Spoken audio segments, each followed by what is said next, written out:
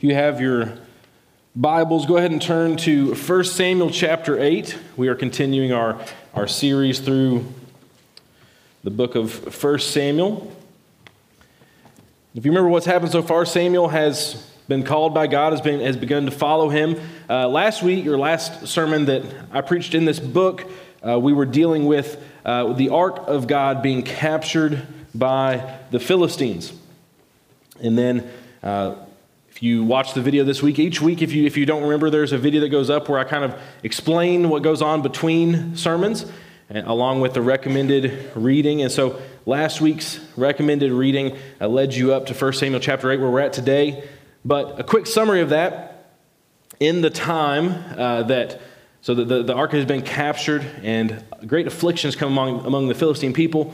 They move it from one city to another. Great afflictions happen there as well. And so they decide we need to send this back to where it came from. We got to get it away from us because there's terrible things happening to us. And so the interesting way they decide whether it was God that did this or whether it was a coincidence is they put it on 2 cows and hook it up a cart to 2 cows. Say, all right, if it goes to the Israelites, it was their God that has done this to us. If it goes somewhere else, then it was a coincidence. And it goes straight back to Israel.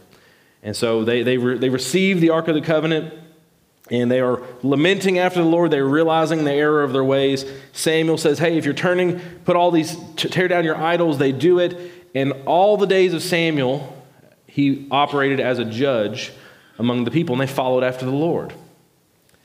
And then we get to the point where Samuel is getting older. So we really skip a large period of time in chapter 7 where the people repent and turn back, and then Samuel now is old, entering the end of his life. So that's where we pick up today in 1 Samuel chapter 8. We're going to read the whole chapter, so stay with me. It's important, okay? We're going to do it together. So when Samuel became old, he made his sons judges over Israel. Does that sound familiar? The very first chapter of this book, anyway. The name of his firstborn son was Joel, and the name of his second, Abijah, and they were judges in Beersheba. Yet his sons did not walk in his ways, but turned aside after gain. They took bribes and perverted justice. Again, that should sound familiar. Then all the elders of Israel gathered together and came to Samuel at Ramah and said to him, behold, you are old and your sons do not walk in your ways. Now appoint for us a king to judge us like all the nations. But the thing displeased Samuel when they said, give us a king to judge us. And Samuel prayed to the Lord, and the Lord said to Samuel, obey the voice of the people and all that they say to you, for they have not rejected you, but they have rejected me from being king over them. According to all the deeds they have done from the day I brought them up out of Egypt, even to this day, forsaking me and serving other gods, so they are also doing to you. Now then, obey their voice, so you shall solemnly warn them and show them the ways of the king who shall reign over them. So Samuel told all the words of the Lord to the people who were asking for a king from him. He said, these will be the ways of the king who will reign over you. He will take your sons and appoint them to his chariots, and to be his horsemen, and to run before his chariots. And he will appoint for himself commanders of thousands and commanders of 50s, and some to plow his ground and to reap his harvest, and make his implements of war and the equipment of his chariots. He will take your daughters to be perfumers and cooks and bakers. He will take the best of your fields and vineyards and olive orchards and give them to his servants. He will take the tenth of your grain and of your vineyards and give it to his officers and to his servants. He will take your male servants and female servants and the best of your young men and your donkeys and put them to his work. He will take the tenth of your flocks, and you shall be his slaves. And in that day you will cry out because of your king, whom you have chosen for yourselves, but the Lord will not answer you in that day. But the people refused to obey the voice of Samuel, and they said, no, but there shall be a king over us, that we may be like all the other nations, that our king may judge us and go out before us and fight our battles. When Samuel had heard all the words of the people, he repeated them in the ears of the Lord. And the Lord said to Samuel, obey their voice and make them a king. Samuel then said to men of Israel, go every man to his city. Let's go to the Lord in prayer this morning. Father, we thank you for this day that you've given us, that we can come together and just to look at your word and what it says to us. And as we see the way that things repeat themselves in the story of Israel, and as we see the way things repeat themselves in our lives, I pray that we will be able to accurately examine ourselves, to examine the lives we live, to see the foolishness of the people of Israel, to see the way that they err, and to see how often we are prone to the same things. I pray that you'll help us to evaluate how we should live, how we should be faithful to you, and how if we will do that, we will be blessed, and how we can avoid going in the wrong direction. Lord, I pray that you'll be with us, help us to focus solely on your word today. Remove all distractions from us. In Jesus' name we pray. Amen. So we see here the repeating of the story. Right at the beginning of this book, Eli had grown old, and his sons did not walk in his way and were abusing their office. And so the Lord called Samuel to replace the sons of Eli. But now here we find Samuel has become old, and he's faithfully served as a judge all of his life, but his sons did not walk in his ways. And it's that first part I think that we need to focus on as we begin. Your legacy, in many ways, shows the quality of your work. Your legacy shows the quality of your work. So what does that mean? Samuel did good work as a servant of the Lord. He went, it said, every year from city to city and judged the people of Israel. He was faithful. He called them to repentance. He helped lead them from following idols and led them back to the Lord, and was faithful in this way. But his children did not grow up to know the Lord. And this is a repeating story that we see in Scripture. We often see the people coming from a place, seeing God move, and then they turn from the Lord. They forget what the Lord has done. And because of what he did, because of his sons being disobedient, there was room for the people to seek a disobedient solution. They asked for a king because his sons didn't walk in their way. He left room for that. So we see the importance of the legacy that we leave. And I think in the first place we see the legacy of biblical parenting. If we look at Deuteronomy 6, 4 through 9, "Hear, O Israel, the Lord our God, the Lord is one. You shall love the Lord your God with all your heart, with all your soul, with all your might. And these words that I have commanded you shall be on your heart. You shall teach them diligently to your children, and shall talk of them when you sit in your house, and when you walk by the way, and when you lie down, and when you rise. You shall bind them as a sign on your hand, and they shall be as frontlets between your eyes. You shall write them on the doorposts of your house and on your gates." So there's no real indication here whether Samuel is at fault for the way his children turned out. It doesn't say that Samuel neglected his children. It doesn't say that Samuel instructed his children well. But what do we see? His children grew up not to know the Lord. So what we can know from this is the importance of raising our children to know the Lord. Now, when I say this, there are oftentimes Christian parents that despite their best efforts, their children do not walk in the faith.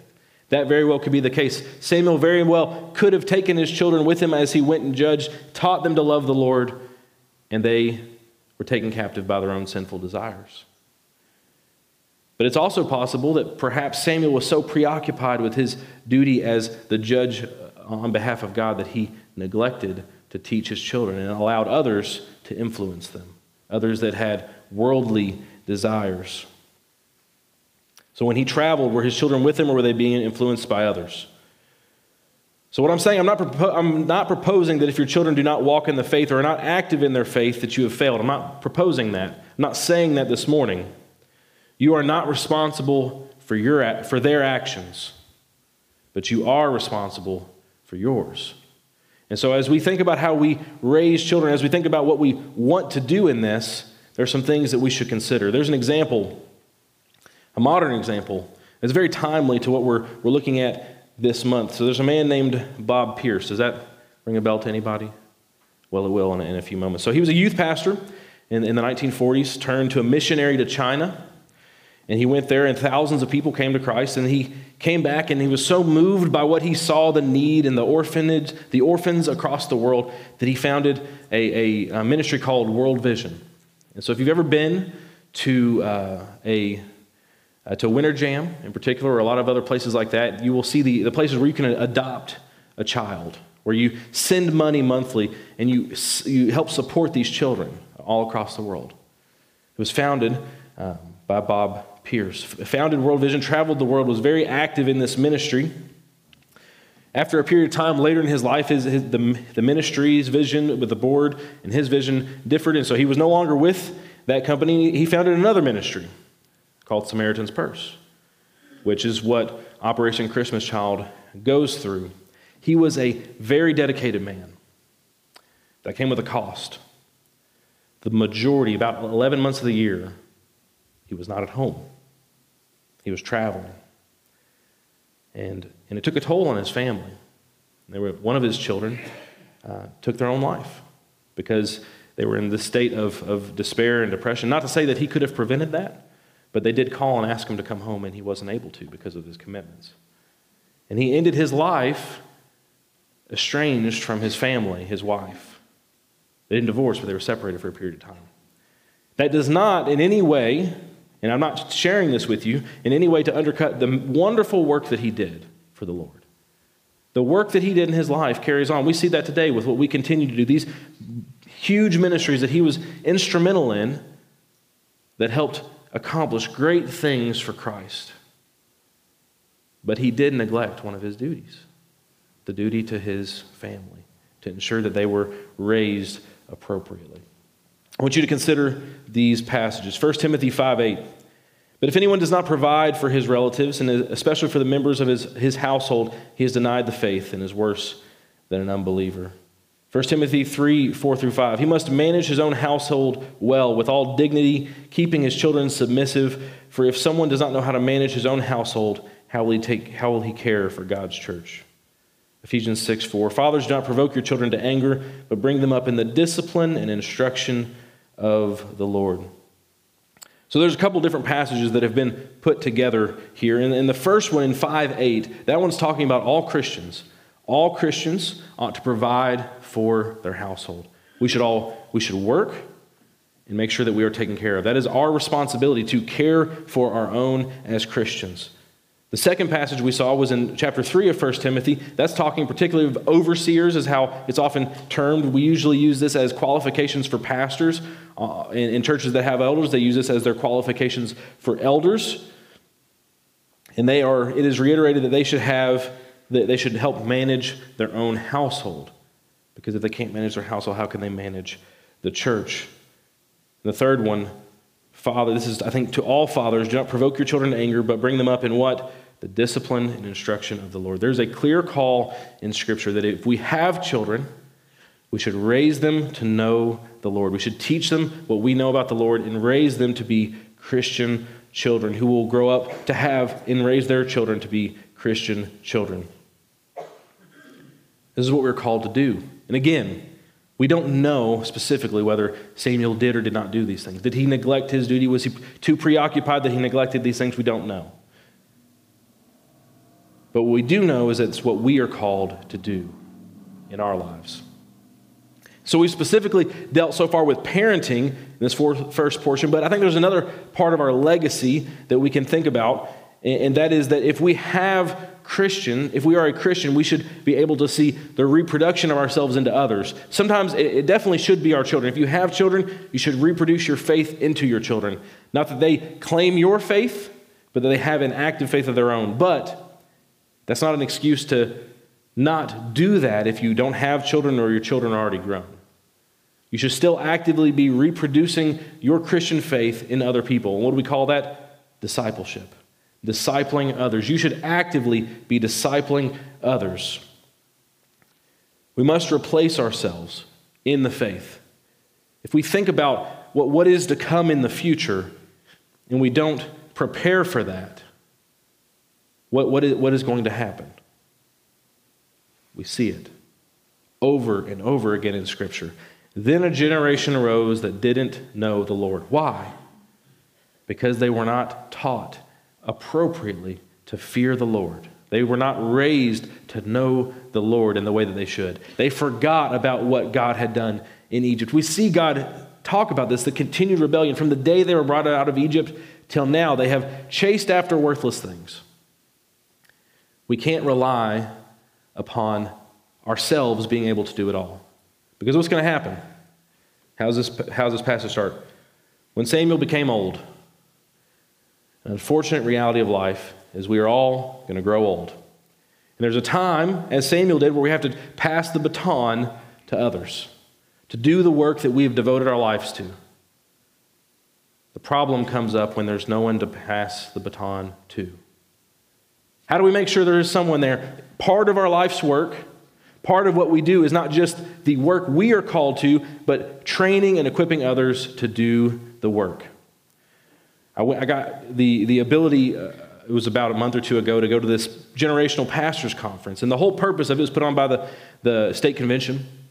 The whole purpose is this idea of pastors that have faithfully served, finding out how to appropriately pass the baton to younger pastors as they come up in.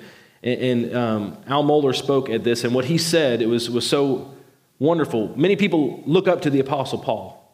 They want to be like the Apostle Paul because he did great things for the Lord. But who did the Apostle Paul have in his life? Timothy, that he raised and taught. Where do we see these verses we looked at? In Timothy, where he's teaching him how to build churches, to help lead churches.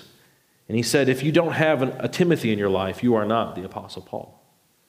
If you don't have people you are investing in your life, there is a part of your command, part of what your work is in this world that you are missing. If you're not investing in others, you're missing out on what part of what God has called you to do. So your legacy shows the quality of your work.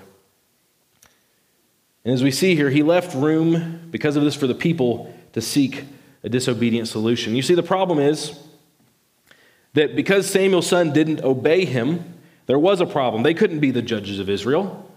They were taking bribes. They were perverting justice. They were doing the wrong things. Now, the thing that is so strange about when we look at this, we're like, how do they miss it, right? This story began with the same thing. Eli judged Israel. His sons didn't know the Lord. What did God do? He raised up Samuel to take their place. So presumably, what could God have done in this situation? Raised up another to take their place because they did not follow the Lord. What do the people do? They use a real problem to insert their wrong motives. And so your actions show your heart. The things you do show where your heart lies. Right? So they were accurate in discerning that his sons were not fit to be the judges of Israel. They were doing wrong things. They were chasing wrong actions. They had a right to complain about his sons. But their solution was awful. The thing that they proposed, a king over Israel, was awful. And so it said that the thing displeased Samuel. Let me read it in particular.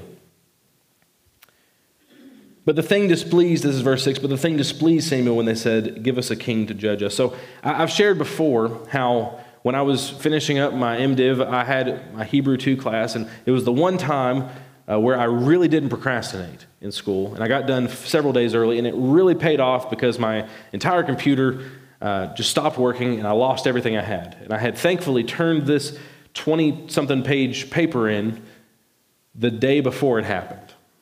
And that paper was over this chapter. In this place where it says, the thing displeased Samuel, I don't really feel like it's a very good translation. In the original Hebrew, it says, the thing was evil in the eyes of Samuel. They said an evil thing when they asked for a king. Why was it evil?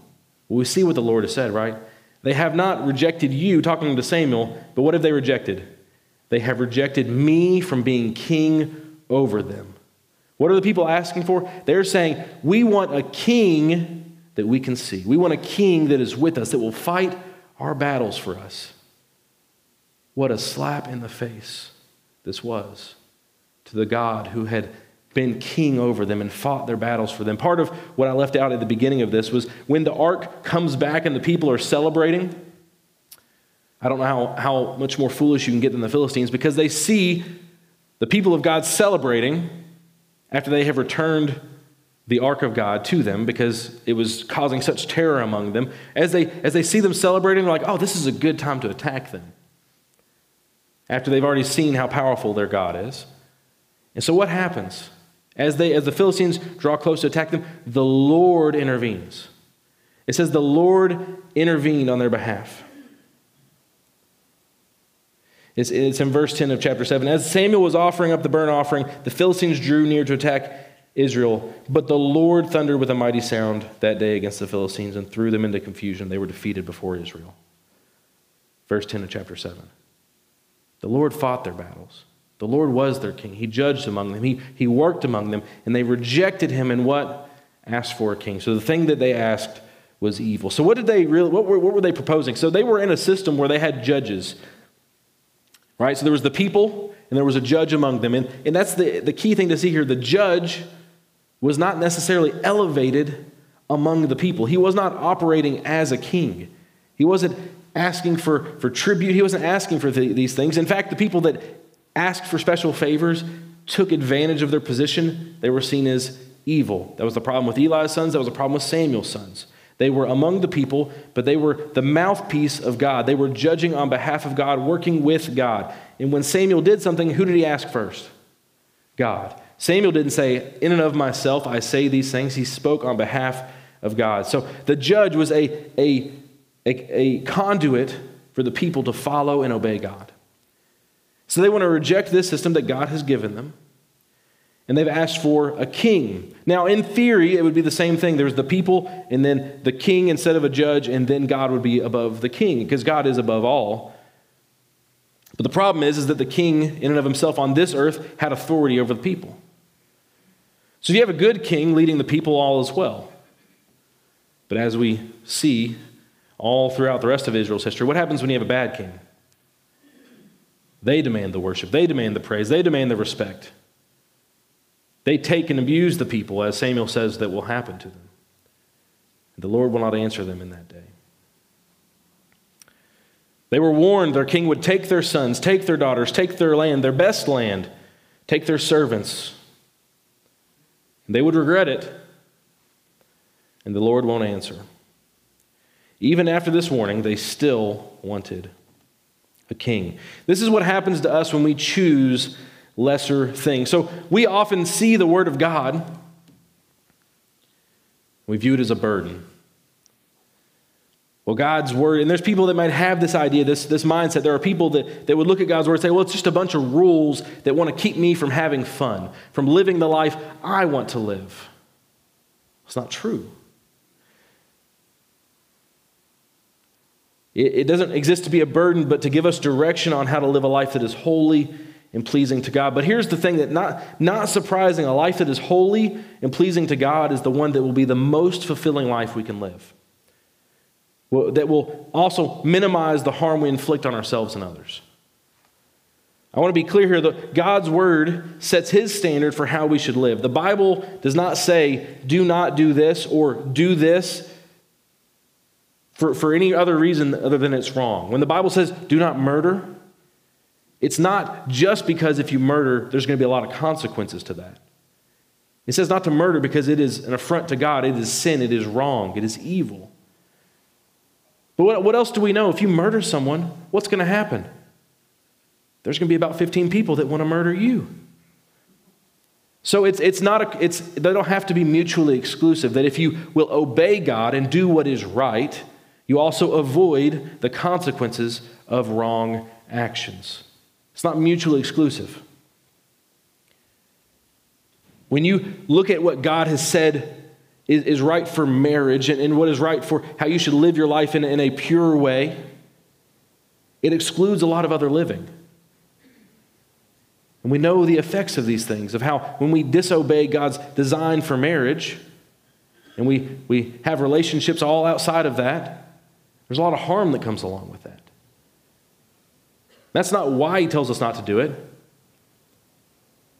But it's also beautiful that the most fulfilling marriage you can have is when you obey God's design for marriage and His rules for how we should live as single people or people that are married or whatever it may be. You see, the way that Satan operates, the way that sin operates in this world is that the lesser thing always promises to be bigger and better than it will be. Right? Sin is always enticing. The whole idea the grass is greener on the other side. If only you will do this thing, then you'll actually be happy. All the things that are around you right now, that's what's weighing you down. If you free yourself from that, then you'll be happy. It's seductive. It's something that tries to lead you astray. I tell you, good marketing does not make a good product. There was this toy, it was really a toy. When I was a child, it was called Fushigi. I don't know if you ever remember it. And what it was a kind of a clear ball, but inside of it had like a smaller ball that was a little more opaque. And the commercials, it made it look like this ball was levitating, almost like anybody could kind of do like this cool trick with it. And a lot of people ordered it because it looked really cool in these commercials. But you know what it was? It was just a ball. There was nothing special about it. It was really good marketing. And there was actually like a class action lawsuit about false advertising in those commercials. Good marketing doesn't make a good product. And when the enemy tries to lead you into something that, oh, this will be good, you'll be happy if you'll get this. You chase these things, then you'll be happy, then you'll be fulfilled. And you get it and you realize the mess that you've made for yourself. Because the reality is, just like the people of Israel sought after a king, they thought, oh, these other nations have a king. We'll be better off if we have a king. It looks good to them. Even though they're warned, even though they've been given advice by the mouthpiece of God among them, no, we shall have a king, is what they said. And the Lord grants the desires of their heart. And the Lord will grant the desires of your heart. Here's again what it said. But the people refused to obey the voice of Samuel. And they said, no, but there shall be a king over us, that we may be like all the other nations, that our king may judge us and go out before us and fight our battles. They utterly rejected the Lord. The Lord is their king, but they want an earthly king. They are called to be distinct, set apart, holy among the nations. They want to be like the other nations. The Lord judges them and fights their battles. He just did it. But they want a king to judge them and fight their battles. This was not new. The people lived in continuous rebellion from the day they were brought out of Egypt. They get into the desert. They were provided manna from heaven. I'm tired of this manna. Moses is going to speak with God. Let's build an idol. Over and over again, they reject God. How can we understand this? How can we understand the rejection they are portraying towards God? There's a prophet, a book in the Bible named Hosea. And Hosea is commanded to take a wife that was, her profession was of ill repute. She was a prostitute. And so he takes as his wife, Gomer. What does she do? He brings her from this place of sin and where she's having to do these terrible things just to stay alive, brings her into a place of safety and security. And what does she do? She leaves him and goes back to her old way of life. How that is what we do when we turn from God to chase worthless things. That is what the people of Israel did when they said, give us a king. We need a king. They had the thing that they were working for. They had the thing that they desired, the thing they could not attain on their own, and rejected it for something lesser. And the Lord, through his word, the Lord warns us. He gives us clear indication of what will happen should we be disobedient. Right? Just like he told the people of Israel, this is what's going to happen to you if you have a king. Give us a king. The Lord tells us what will happen to us if we disobey.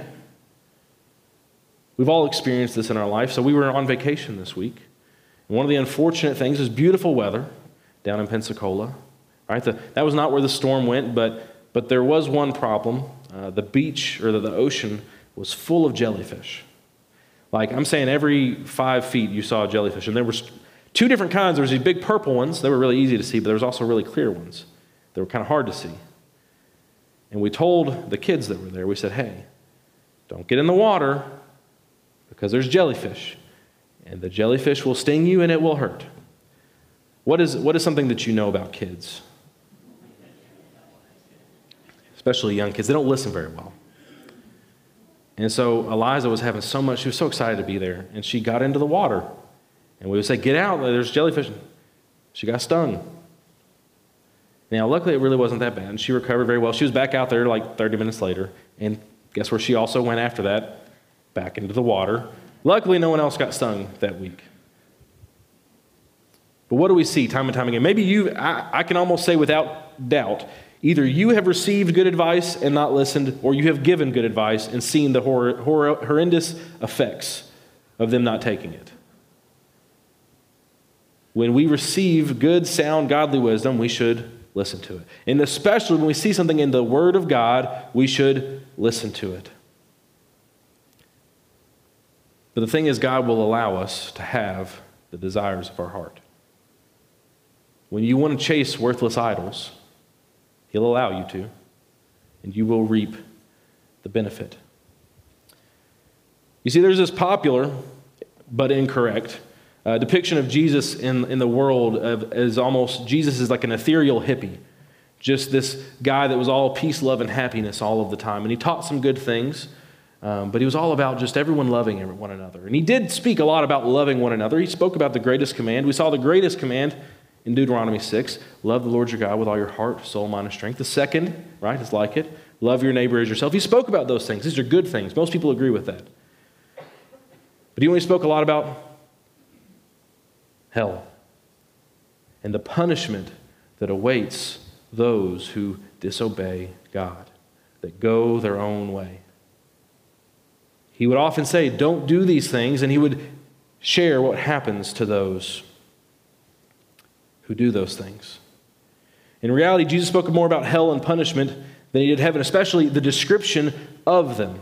He didn't describe heaven all of that much, but he did describe hell. So why did he do these things? As a warning. Samuel was told, give them a king, but tell them what he will do to them. We are allowed, God allows us to sin. He allows us to chase things other than him. But he tells us very clearly, if you do these things, if you walk in this way, if you don't repent, if you choose your own way, here's what awaits you: eternal torment, an unquenchable fire where the worm does not die, weeping and gnashing of teeth, outer darkness from which there is no return. And there's times where people have focused on these things and maybe ignored the grace of God to some extent, but we can't ignore it, because this is God's warning to what awaits those who do not repent, who choose the lesser thing over God. He describes it this way so that God will tell us what will happen if people continue in their present course of action. He presents the alternative, but ultimately allows people to continue in their sin if that is what they are determined to do. Romans 1 described this very well in Romans 1, 21 through 25. For although they knew God, they did not honor him as God or give thanks to him, but they became futile in their thinking, and their foolish hearts were darkened. Claiming to be wise, they became fools, and exchanged the glory of the immortal God for images resembling mortal man, and birds and animals and creeping things. Therefore God gave them up in the lust of their hearts to impurity, to the dishonoring of their bodies among themselves, because they exchanged the truth of God for a lie, and worshipped and served the creature rather than the Creator, who is blessed forever. Amen. So we can learn from the people of Israel here is that through his word, through faithful men and women in our lives that have taught us and instructed us, we know the eternal God. If you're sitting here today, I'm telling you, there is an eternal God who created you, who created this world, who loves you, that even though you were dead in your sins, made a way for you to be alive in Christ Jesus because of what Jesus has done for you. Jesus, God in the flesh, who died on the cross, taking your punishment, what you deserve, so that you could be made right with him. You're hearing this today. You may have heard this long ago. what we have to decide is if we are going to submit to God to be the king of our lives, to repent of our sins, to turn and follow him, or if, like the people of Israel, we're going to say, I want to be like the people, the other nations. I want to be like the other people down the road. They do all they want. They live their life the way they want to, and they seem like they're having a good time. That's what I want. The Lord will allow you to do that, but he shares with you what awaits. And at the same time, maybe you have submitted to him as Lord of your life. Don't forget what he's done. Don't forget the way that he has saved you, the way he's worked in your life. Follow him faithfully in your life. Don't chase after worthless things, created things. Don't take the blessing and elevate it over the one who gives the blessing. And if you're a parent or if you are a Christian, are you investing in what your legacy will be? Because there's going to come a day when no matter how faithful you serve, you can no longer serve God. Your body will give out. It's the truth of all of us.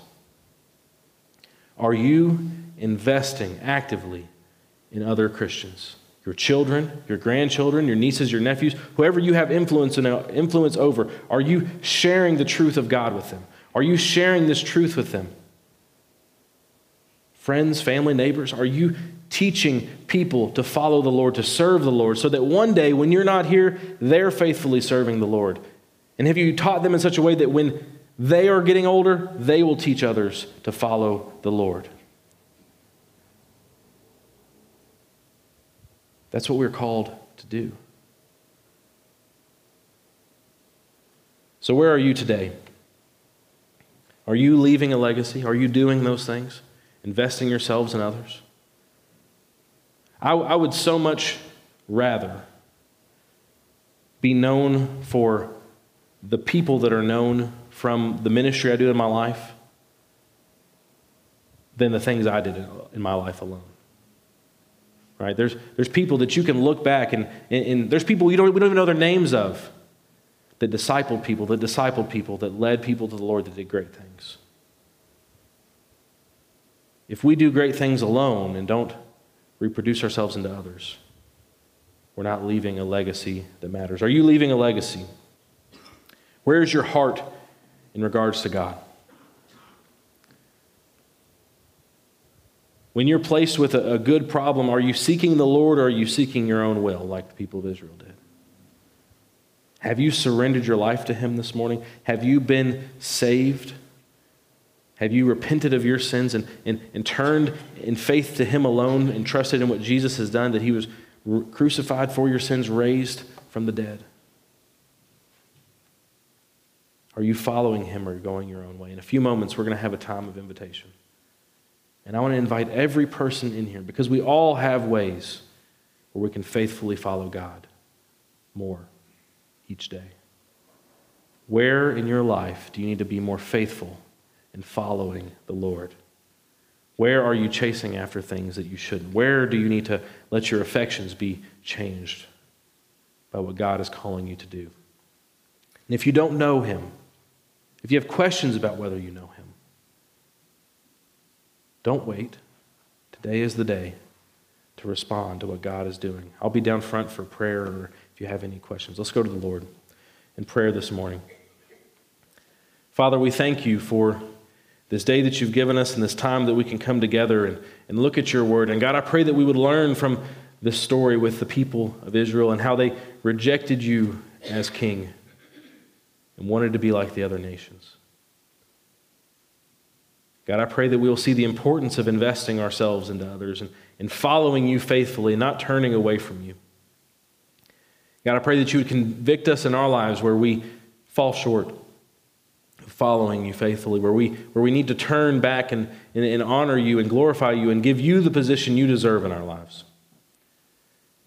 And Father, I pray that if any do not know you this morning, if they have been relying on their own ability or their own, whatever it may be, their own goodness, they would realize that the only way they can be saved is through what you have done in providing a way of salvation through Jesus on the cross. Move among us now, Lord. It's in Jesus' name we pray. Amen.